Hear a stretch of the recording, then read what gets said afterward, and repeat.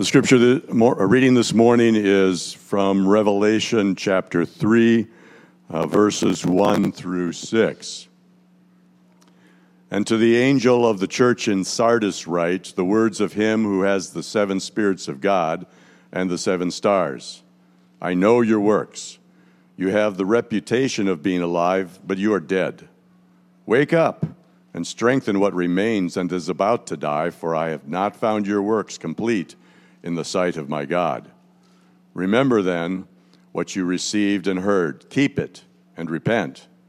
If you will not wake up, I will come like a thief, and you will not know at what hour I will come against you. Yet you still have a few names in Sardis, people who have not soiled their garments, and they will walk with me in white, for they are worthy. The one who conquers will be clothed thus in white garments, and I will never blot his name out of the book of life. I will confess his name before my Father and before his angels. He who has an ear, let him hear what the Spirit says to the churches. Let me encourage you to keep your Bibles there, open to Revelation 3. Appreciate Wayne reading that text for us, and this is going to be what kind of frame our sermon this morning. We're going through the seven letters, going through the seven churches. There are these letters from Jesus to the seven churches in Asia Minor. And this has been a fruitful study for me. I hope it's been helpful to everyone else. But it's been good for me to go through these churches and see the similarities and differences. One of the things that you might be noticing is that Jesus is the intensity of how he's writing to these people is starting to dial up a little bit. And we saw it starting in Ephesus and how that he had one thing against them. And then over time, there's been one church so far that hasn't had any negative things said about them. We got one more next week in Philadelphia. But then we're going to culminate with Laodicea and how that there's some strong words. But here in Sardis, to the church of Sardis, there's some pretty strong words given here. And I'm looking forward to looking at this with you this morning here. You know, we've all read books or watched movies where the hero dies unexpectedly. Sir Arthur Conan Doyle, who wrote the stories about Sherlock Holmes, he kind of got tired of writing about Holmes, and these stories first appeared in the Strand magazine, and he was writing, and there was a great big following of all of these stories, and after a while, he kind of got tired of writing about it, and so he had Sherlock Holmes die in a story. There was one where Professor Moriarty, his arch nemesis, they're locked arms, they fall over to the waterfalls, the cliffs there, and they died. And the public was just outraged, just absolutely outraged about this. Or who could forget in The Princess Bride when Wesley has all of his life sucked out of him in the pit of despair, or whatever it is, right? You know, in both those cases, the audience, they see their hero go from life and vitality to death. Now, Sardis is kind of like that here in that the sense that their reputation, as we saw, it says that the reputation was of being alive and vital, but the reality was the opposite. Jesus, he's very clear and says, but you are dead, in verse 1 there of chapter 3. So let me give you some background of the church of Sardis as we do this. And so I'll show you a map here. First of all, I've seen this before. Here's Patmos, where John is writing. We've gone through Ephesus, Smyrna, Pergamum, Thyatira, and now we're down in Sardis here. And we've only got two more churches left. Let me tell you a little bit about this. As I do, there's going to be I came across a video of some archaeology and excavation that's happening in this site here, and so there's some drone footage and stuff. So I'm going to talk a little bit about the city, and that's going to play on there as you're watching. This kind of tells you what this looks like in modern day today. But Sardis was one of the most powerful cities of the ancient world in the 6th century BC. And so 600 years or so before, 700 years before, when John is writing this letter, or he's recording Jesus' letter here, Sardis was one of the most powerful cities of the ancient world. It was here at Sardis that gold and silver coins were first minted and used. Okay, so we have the first gold and silver coins there. And this really comes from the King Midas legend, and there actually was a king. His name wasn't Midas, but there was a king, and they made this legend that, you remember the legend of King Midas, that everything he touched would become gold. And at first he really liked this, but then as soon as he started touching people and things like that, he started realizing maybe this is not a great gift to have. And so in order to get rid of this is that he was told to go wash into a river, and then that would be taken away from him. So he did. Now the river that he was told, according to the legend, to wash in, it ran right through Sardis, okay? And this river, there was quite a bit of gold found there. These were these first gold coins were at. So this kind of led to the legend of King Midas around there. So I just tell you that to say this is right in the city of Sardis here. It was also claimed, they also claimed to be the first to discover the art of dyeing wool. This was the something that they could do there, so the clothing and things like that was really important here. And so you can see in all the things that you see in the videos there just how impressive the city really was. They had several temples. You saw some ruins of that earlier. That temple was never completed because by the Roman period, and it had declined in its power. Sardis had declined in its power. And really, one of the difficult things was in AD 17, there was this earthquake that took place, and it devastated the city. And then they started to rebuild it, and the Emperor Tiberius, he was pretty generous. He said, okay, we won't tax you for 5 years. He's going to give them some money and things like that to rebuild. And so they did, but it was never really completed to its former glory. And some of the buildings weren't completed, like that temple, the Artemis temple that you saw ruins of, that was never actually completed in its restoration. Another interesting thing to find out about this city of Sardis is that there was a Jewish synagogue that was found there, and that they've excavated it. You may have saw a picture or two of that in there. I'm not sure if it was in there or not. But some of the interesting things about this is that the names of the people that were written there in the columns in this Jewish temple, they were written in Greek and not Hebrew. Now that would have been interesting because for the Hebrew people, names are very important. But the fact that they wrote them in Greek says that they were really assimilated into the culture of the day. There was also a Roman eagle on the altar and Roman animals representing loyalty to the Roman Empire all the way found in the synagogues. Reliefs were found of pagan culture in the synagogues about the deity of the culture in the Jewish synagogue there.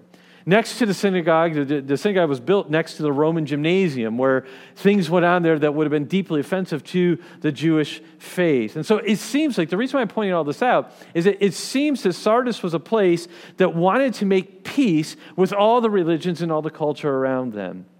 So there was lots of religious activity, but there was no real life. And this was in a population of about 60 to 100,000 people here. And so it seems that the church of Sardis was like the city where it resided. It was relying on former days of glory. It was living in incomplete temples. It was embracing pluralism. In fact, it just didn't look good for them. And so this is why Jesus writes them, says, listen, you have reputation. This was a city that at one time was booming. And you're kind of riding on that reputation, but it's no longer that way. And he says to the city of the church of Sardis, he says, you have this reputation, but there's no life there. You're really, really dead. Now, the good thing is, it's bad. That's really bad. But the good news is that Jesus Christ is a God who deals with resurrection, has resurrection power, right?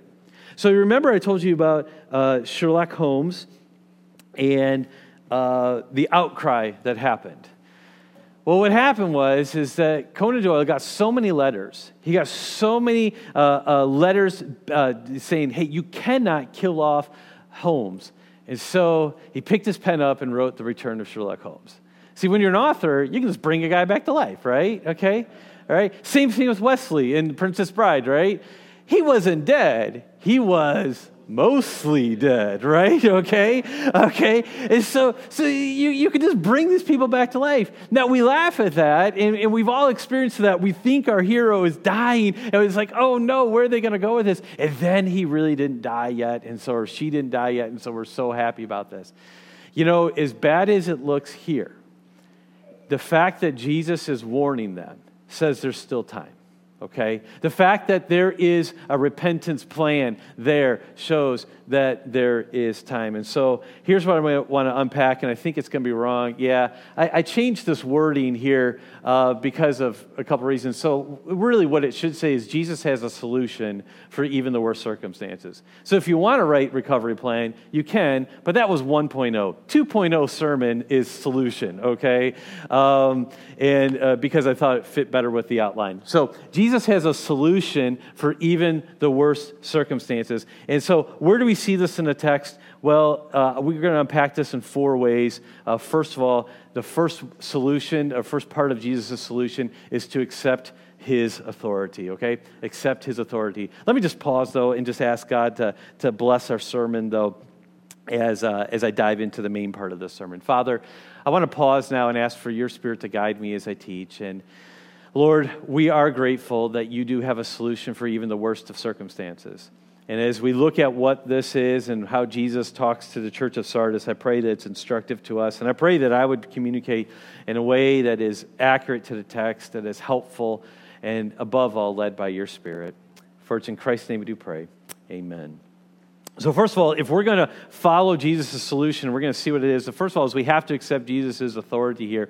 We were reminded of Jesus' authority last week in chapter 2 and verse 27 when he says, he says one of the eternal benefits that he will give to believers, and he says that I will give authority over nations, okay? And so if he has authority to give, then he has it. Verse 27 says, even as I myself have received authority from my Father here. And so we see this theme that's already begun in the last letter, but we also see it picked up here in Sardis here of how that he has authority. Now, how do I see this? Well, there's a couple of things in verse 1 there that you might have said, what is that about? First of all, it says, the words to him who has 7 spirits of God and 7 stars. What is that about there? Well, the 7 stars, we'll start there first. We've already known what that's about. In verse 20 of chapter 1, it says the 7 stars are the angels of the 7 churches. And so these are either, and we talked about what are the angels that he's referring to there. The 2 most common beliefs are either the messengers of the people who actually carried the letters or pastors of these churches, the spiritual leaders of these churches. Honestly, either one would be, in my opinion, it could be either one equally. And so that's who he's talking about here. So he says that he has the authority over them. These are the ones who he has them, okay? So he has authority over these messengers or pastors of these churches.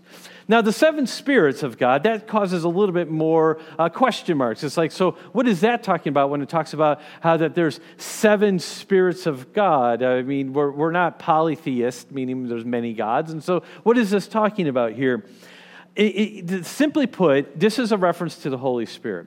The 7 there is the idea of completion. It talks about how he's a completed God. It also has a result, probably is, there's some things that were given earlier in chapter 1 about the 7-fold ministry of the Holy Spirit. But either way, what he's referring to is he's saying that he has authority even over the Holy Spirit, okay? And we know that the Holy Spirit's job is to point people to Christ. We know that the Holy Spirit's job is for him to draw men to the Father through the work of the Son. And so what he's saying here is he's saying the words of him who has the 7 spirits of God and the 7 stars, he's basically saying, I've got some really bad news for you. He's about ready to tell them, give them the diagnosis that they're dead. And what he says is how he describes himself. He says, but I have the power of the Spirit to breathe life into, and I have the power over the spiritual leadership of the church. So even if the spiritual leaders are bad, even if the spiritual leaders are the one who are dead, he says, I have the authority over the church.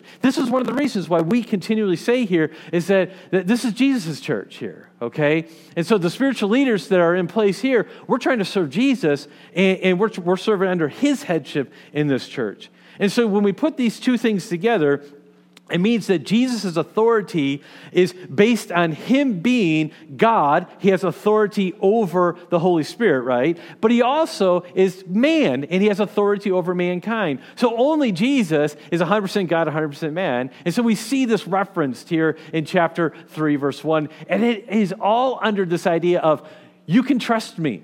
I have authority over the spiritual realm. I have authority over the human realm. You can trust me here. Here is my authority. So if we're going to follow Jesus' solution, the first thing we need to do is accept Jesus' authority. Now, you see in your outline, if you have an outline, I have 4 points. The longest section is going to be number 2 here. So if I keep talking about number 2 for a while, and you're looking at your watch, don't panic, okay? All right? We're going to spend most of our time in number 2 and then finish it up quickly with 3 and 4. Here's number 2. Follow Jesus' plan.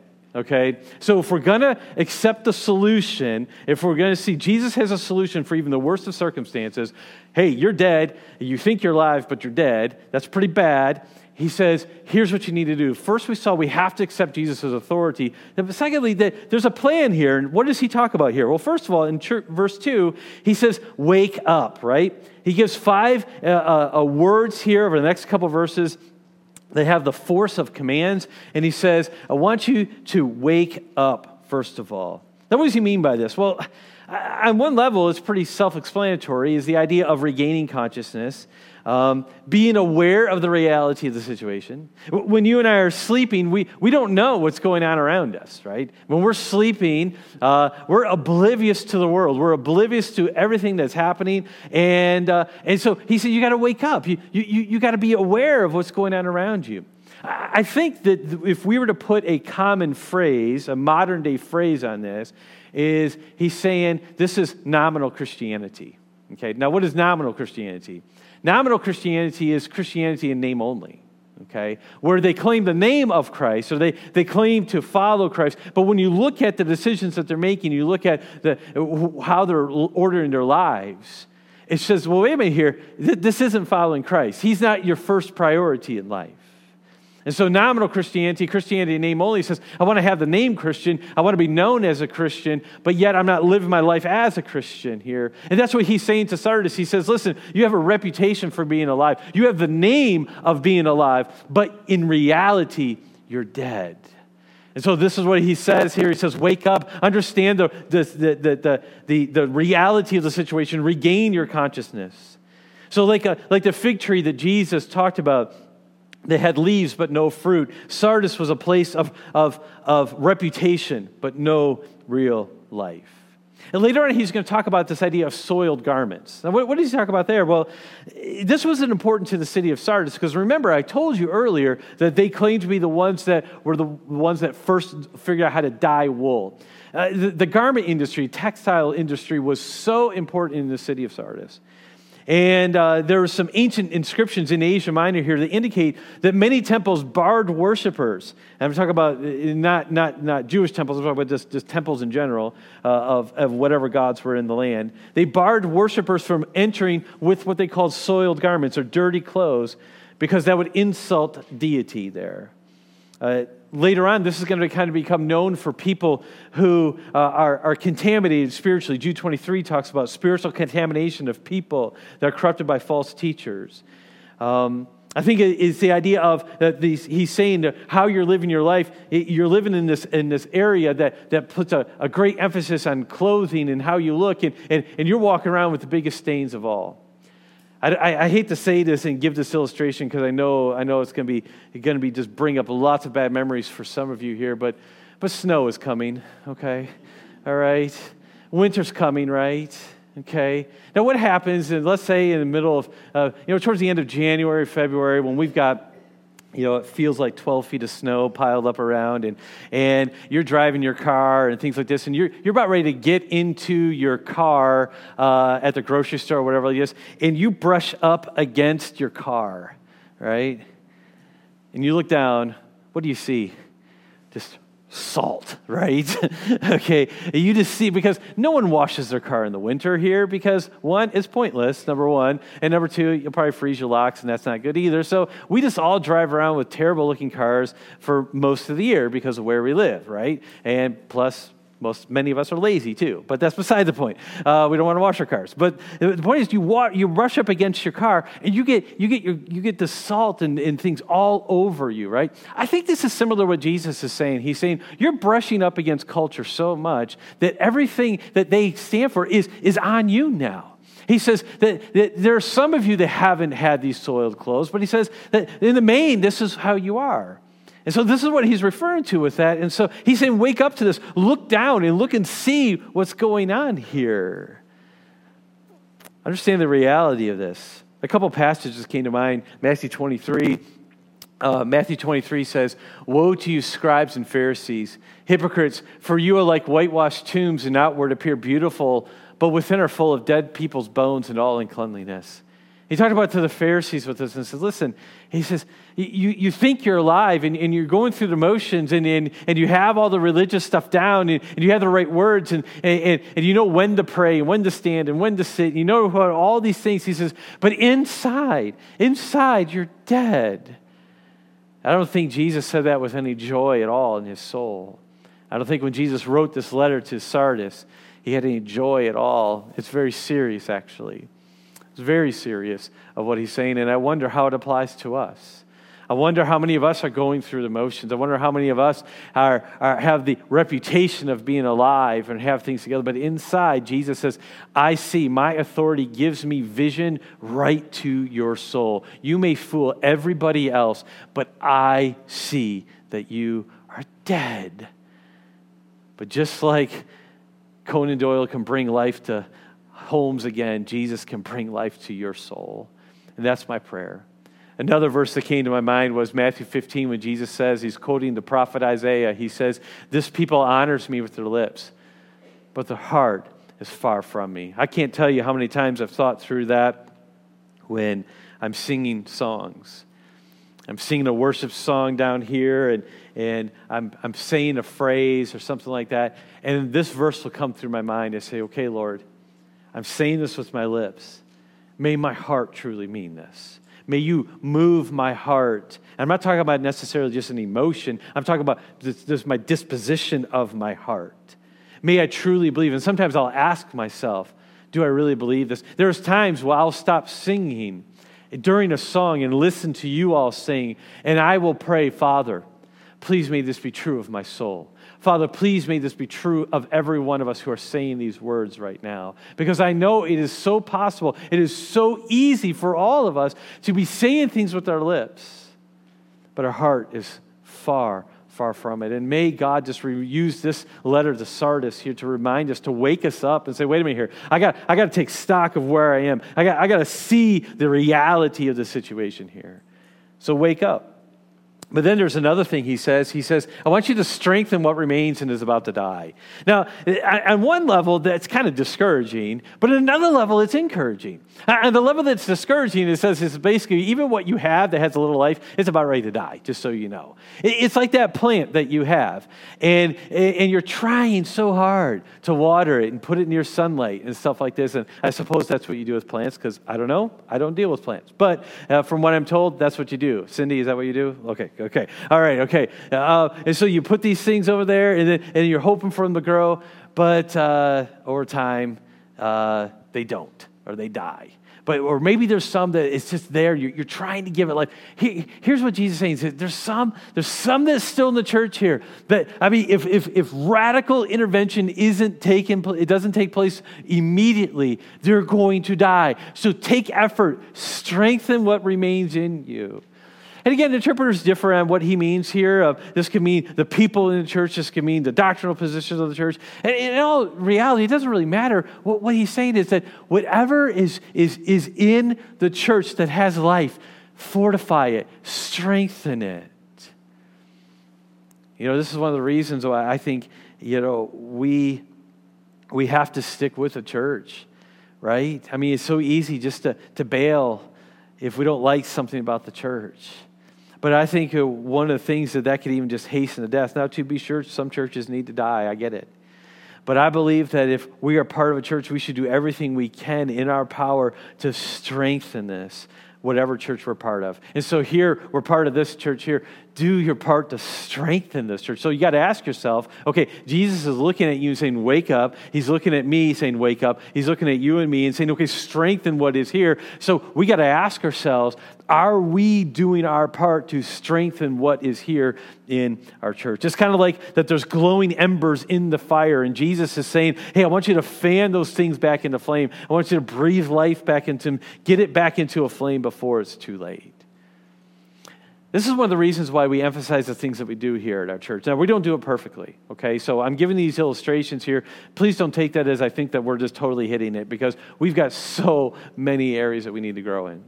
But this gives you a little bit of the insight into some of the philosophy of ministry here, though. This is why we emphasize all the one another's. There was a sermon series over the summer about all the one another's. This is the reason why we emphasize that, because this is strengthening the church here. This is one of the reasons why we emphasize small groups, right? Is because, coming in on Sunday morning, being here for an hour or two or something like that, and then taking off. One, you're not going to have a whole lot of time to talk before and after, and then and you're not going to really develop a lot of relationships that way. I mean, you can over time, and it's wonderful.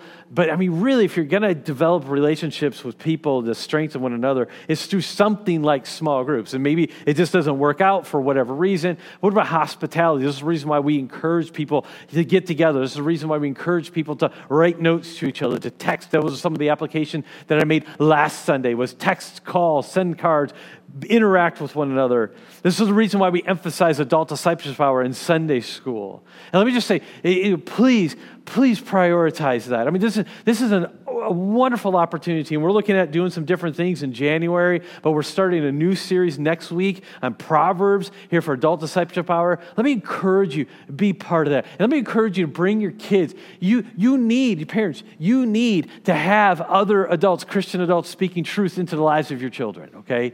You need that reinforcement. You need different voices. They need to hear different voices. And here, we have people that are sacrificing their time and studying and preparing every week so they can teach your kids. Let me encourage you, take advantage of that.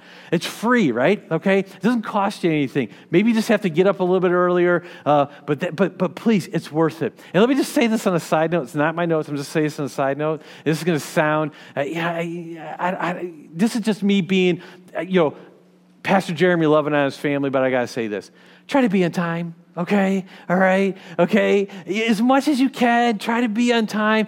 We get it. It's tough sometimes, particularly with young kids. I get it. But if you could be on time, just understand what that does for your teachers, the kids' teachers, okay? I mean, we have some that, it's pretty late when they're getting in. Their teachers are trying to recover from that. So just out of respect, try to get there on time, okay? All right? I know every teacher here we're not a church that's very emotive, right, okay? We don't have a lot of hand raising. We don't have a lot of screaming and shouting and things like that, and amens in the sermon and stuff like this. But I know that there are teachers that are internally right now saying amen to this, okay? All right? Okay? All right? But please work on prioritizing it. This is the reason why we prioritize it, because we're trying to strengthen what remains here. And this is a goal of ours to do that. This is the reason why we have a Bible reading program. And not that everyone has to do that program, but we're trying to find ways to encourage people to be reading their Bible. So if you don't do the church program, fine, no worries. But read your Bibles, okay? Do something. We're just trying to make sure that you don't have an excuse of, well, I didn't know what to do. I didn't know how to do it. This is the reason why we do these things. This is why we say to get to know your neighbors. This is why we say to get to know your coworkers. This is the reason why we emphasize all these things. It's because we're saying this is what's going to strengthen what remains in us and fan it into flame. I don't know if you've noticed what we don't have. We don't have tons of programs here. Now, again, there's nothing wrong with programs. Nothing wrong with them at all. And we're not against them. But we want to emphasize what we feel would be the best thing that would strengthen you and breathe life into your soul, rather than just fill up another night in the calendar. Because sometimes a busy schedule can give a false sense of life and vitality. And again, that's not saying we're not going to add any more programs or not do anything. No, that's not the point. But the point is we're trying to be very careful with what we emphasize here and how it's going to breathe life and strengthen what remains into us. And so we'd much rather you spend Thursday nights or Tuesday nights, whatever it is, getting to know your neighbors, sharing the gospel with them, having people over, getting together with other people, being involved in a small group. Those are things that we think will be best to strengthen you and strengthen our church. So the question is, how are you strengthening the church? That's the question you got to ask yourself. That's the question I ask myself all the time. How am I strengthening this church? Jesus says strengthen. He says, wake up, strength remains in you. Let me move on. He's got a couple of things that he has to say for us. He says, I want you to remember what you've seen and heard. You see that in the text there in verse 3. Remember what you've seen and heard. And so he says, go back and remember the power of the gospel that once captivated your soul. He says, go back and remember how at one point it was like this was the only thing you could think of. I want you to remember that. I want you to go back and to see the beauty of Christ in you again. See the beauty of the gospel. I want you to go back and remember how sin really, really bothered you and it just made you feel terrible. But then you saw the hope of Jesus and you saw his forgiveness. I want you to go back and remember that. I want you to go back and remember that. Remember when sin didn't have a hold on you because of the nearness of Jesus. Guess what? Jesus didn't move, okay? And so he says, go back and remember that. This idea of what you heard there has the idea of something that you embraced at one time. In both these terms, seen and heard, talk about over a long period of time. And most of you have been involved in a church for a long period of time now. Go back and remember what you have seen and heard, what you embraced.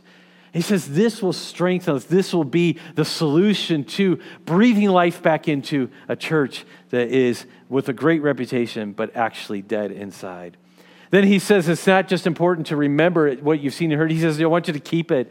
Don't just remember with fondness your theological heritage, he says. He says, embrace it, keep it, pass it on. And so you're going back to the Sunday school thing in adult discipleship hour, you have people that are trying to help you pass on a theological heritage from one generation to the next. Because guess what? Every church, our church is included, is one generation away from extinction. And so we're trying to pass it on. How are you helping with that? Are you praying for the teachers? When you drive the church, can I just ask you, this is a very simple thing you can do. While you're driving the church, take time as a family. Pray for the teachers. Pray for all the teachers that are teaching that day. Sunday school, children's church, me, or whoever's preaching that Sunday, whoever it is. That's a way that you can show that you want to keep what is being given to us. And then, instead of just remembering everything that you once believed, keep it. Keep what you've believed. I don't have time to keep going on in that, but I think it's fairly self-explanatory. So remember what you've seen and heard, but then embrace it once again. Keep it, live it out. Make it so that is your first priority. And then he ends with this. He says, repent. In some ways, that's surprising. You would think that he would start by saying repent and then do these other things. But I think that it's instructive because sometimes it's not until we've remembered. It's not until we've woken up. It's not until we've taken stock of what is around us that we're actually motivated to move to repent. And so here we're told to ask God to forgive us of our sins. We cannot underestimate the power of repentance because it's an expression of humility, and God says he gives grace to the humble. So let me just encourage us, if we're going to follow the solution that Jesus has for even the worst of circumstances, we need to follow Jesus' plan here. And he gives us 5 steps here to do this. He says, I want you to wake up. I want you to strengthen what remains within you. I want you to remember. I want you to keep it. And I want you to repent. So which of these do we need to do? Which of these do you need to take time today and say, this is what I need to work on? There's 2 other points quickly as we wrap this up. So we said that if we're going to follow Jesus' solution, we need to accept his authority, we need to follow his plan, but we also need to fear Jesus' judgment. We don't like talking about this. We love talking about Jesus who loves us. We enjoy talking about Jesus who wants to embrace us and all that, and that is so important. But look what he talks about here. He says, the one who conquers will be clothed in white garments, and I will never blot out his name in the book of life. But before that, he says, if you do not wake up, I will come like a thief, and you will not know what hour I'll come against you. And so he says, judgment is coming. He says, if you don't change, there will be judgment that's coming. Now, some people have taken the whole thing, and I'm not going to spend a lot of time on this, but just in case people are wondering, I'll mention this. The idea of blotting out a name from the book of life, they said, does that mean that you can be saved, and then if you don't obey, then he'll blot your name out? You just got to look carefully at what he says there. It's not a threat, it's a promise. It's a promise that he's saying that no matter what happens, if someone truly is a believer, their name will not be blotted out. It is really what it is. And if you want to talk more about that, I'd be happy to have that conversation with you a little bit more. But I just wanted to point out that that's not a threat of saying, okay, if you disobey, you once were a believer, now I'm going to blot you out of the book of life. That's not consistent with all of Scripture. And what he is saying there, he's actually giving assurance to the one who conquers. He says, you may be part of a dead church. You may be part in a very pluralistic society. You may be dealing with that all the time, but just understand, if you stay faithful to me, don't worry. It doesn't matter what everyone else is around you happening. You're going to be okay. I will save you. That's what he's talking about there. But we do need to fear Jesus' judgment. We don't make the mistake that Jesus will not judge us. Now, again, if we're truly believers, we don't have to worry about the dangers of hell, but the question we need to ask ourselves is if we're truly believers at times. We need to ask ourselves, the Bible says, Paul wrote to Corinthians, he says, examine yourselves to see if you're in the faith. He wrote that to a church. And so it's possible for people to be part of a church and not be true believers in Christ. And this is what he's warning us against. He said, listen, you need to wake up to the reality of where you're at. What is your priority? How do you live your life? Do I factor in this at all? Are you following me? Or is this in name only? Do you want the benefits of Christianity, or do you, but not everything that goes along with it? So he says, please repent of this. Otherwise, some of you, doesn't this remind us of the Sermon on the Mount? Sermon on the Mount starts with who's going to be in the kingdom. How does it end? He says, many are going to say to me that on that day, Lord, did we not do many mighty works in your name? Did we not cast out demons in your name? And I'm going to say to you, do you depart from me, you workers of iniquity? I never knew you. See, it's possible to be very involved. It's possible to be very busy. It's possible to have all the reputation and the right words to say, but not be a true believer in Christ. And this is what Jesus is saying. He says, you have a reputation, but you're dead. So please strengthen what is in you. Repent, fear Jesus' judgment. But then we need to end on the positive note, because Jesus does. We hope in Jesus' promises. We hope in his promises. I told you a little bit about this. I won't talk about the book of life again, but he says that we clothed in white garments.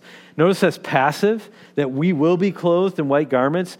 It's the idea of righteousness there. And of course, this is Jesus' righteousness that's going to be passed on to us because of our belief in him, if we truly believe it.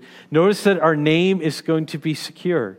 He says that the name will not be blotted out, and he will confess his name before the Father. That Jesus will before the Father, will be presented as righteous before the Father. That's the summary of the promise here that he talks about here in these last couple verses, is that I will present you as righteous before the Father. So in other words, if you're truly a believer in Christ, your name is safe with God, with Jesus, because he will confess it.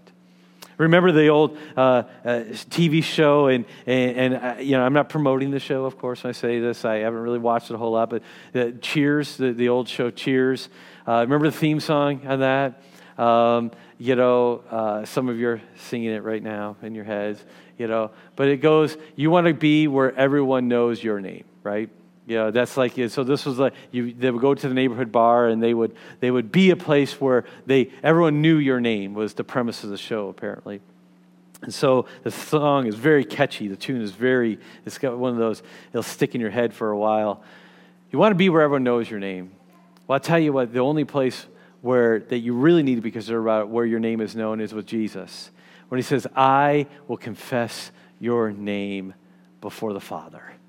And so if we follow his solution, if we say, and maybe some of you are sitting here today and you're like, you know what, I am not where I need to be spiritually. I'm not even close. Let me just tell you to go back to this and say, hey, God's given you a solution here. Repent. Ask him to forgive you. Strengthen what remains, what is there, and follow him, okay? Maybe some of you are saying that, I don't know if I can. Well, the point is that it's Jesus' righteousness. We got to depend on him for this. Let me close with this illustration. I read this, John MacArthur actually, in one of his books, he gave this illustration, so I want to give credit to him. He said this, he said, a light year is the distance light is able to travel, moving at more than 186,000 miles per second in a year. The distance works out to more than it says in a year, the distance works out to more than 6 trillion miles. So as we look up into the sky at night and gaze at the stars, we're not seeing the light they're currently producing. We're seeing light from 5, 10, or even 20 years ago. In fact, we could be looking at a light from decades in the past, even from stars that long ago burned out. It could be years or even decades more before we realize that the light had gone out. I pray that's not our church. I pray that it's not us where there's a reputation. We've been here since 1855, but yet we're dead. I don't think that's the case, but I think it could be true of some of us. And so may God use his word to draw us to him.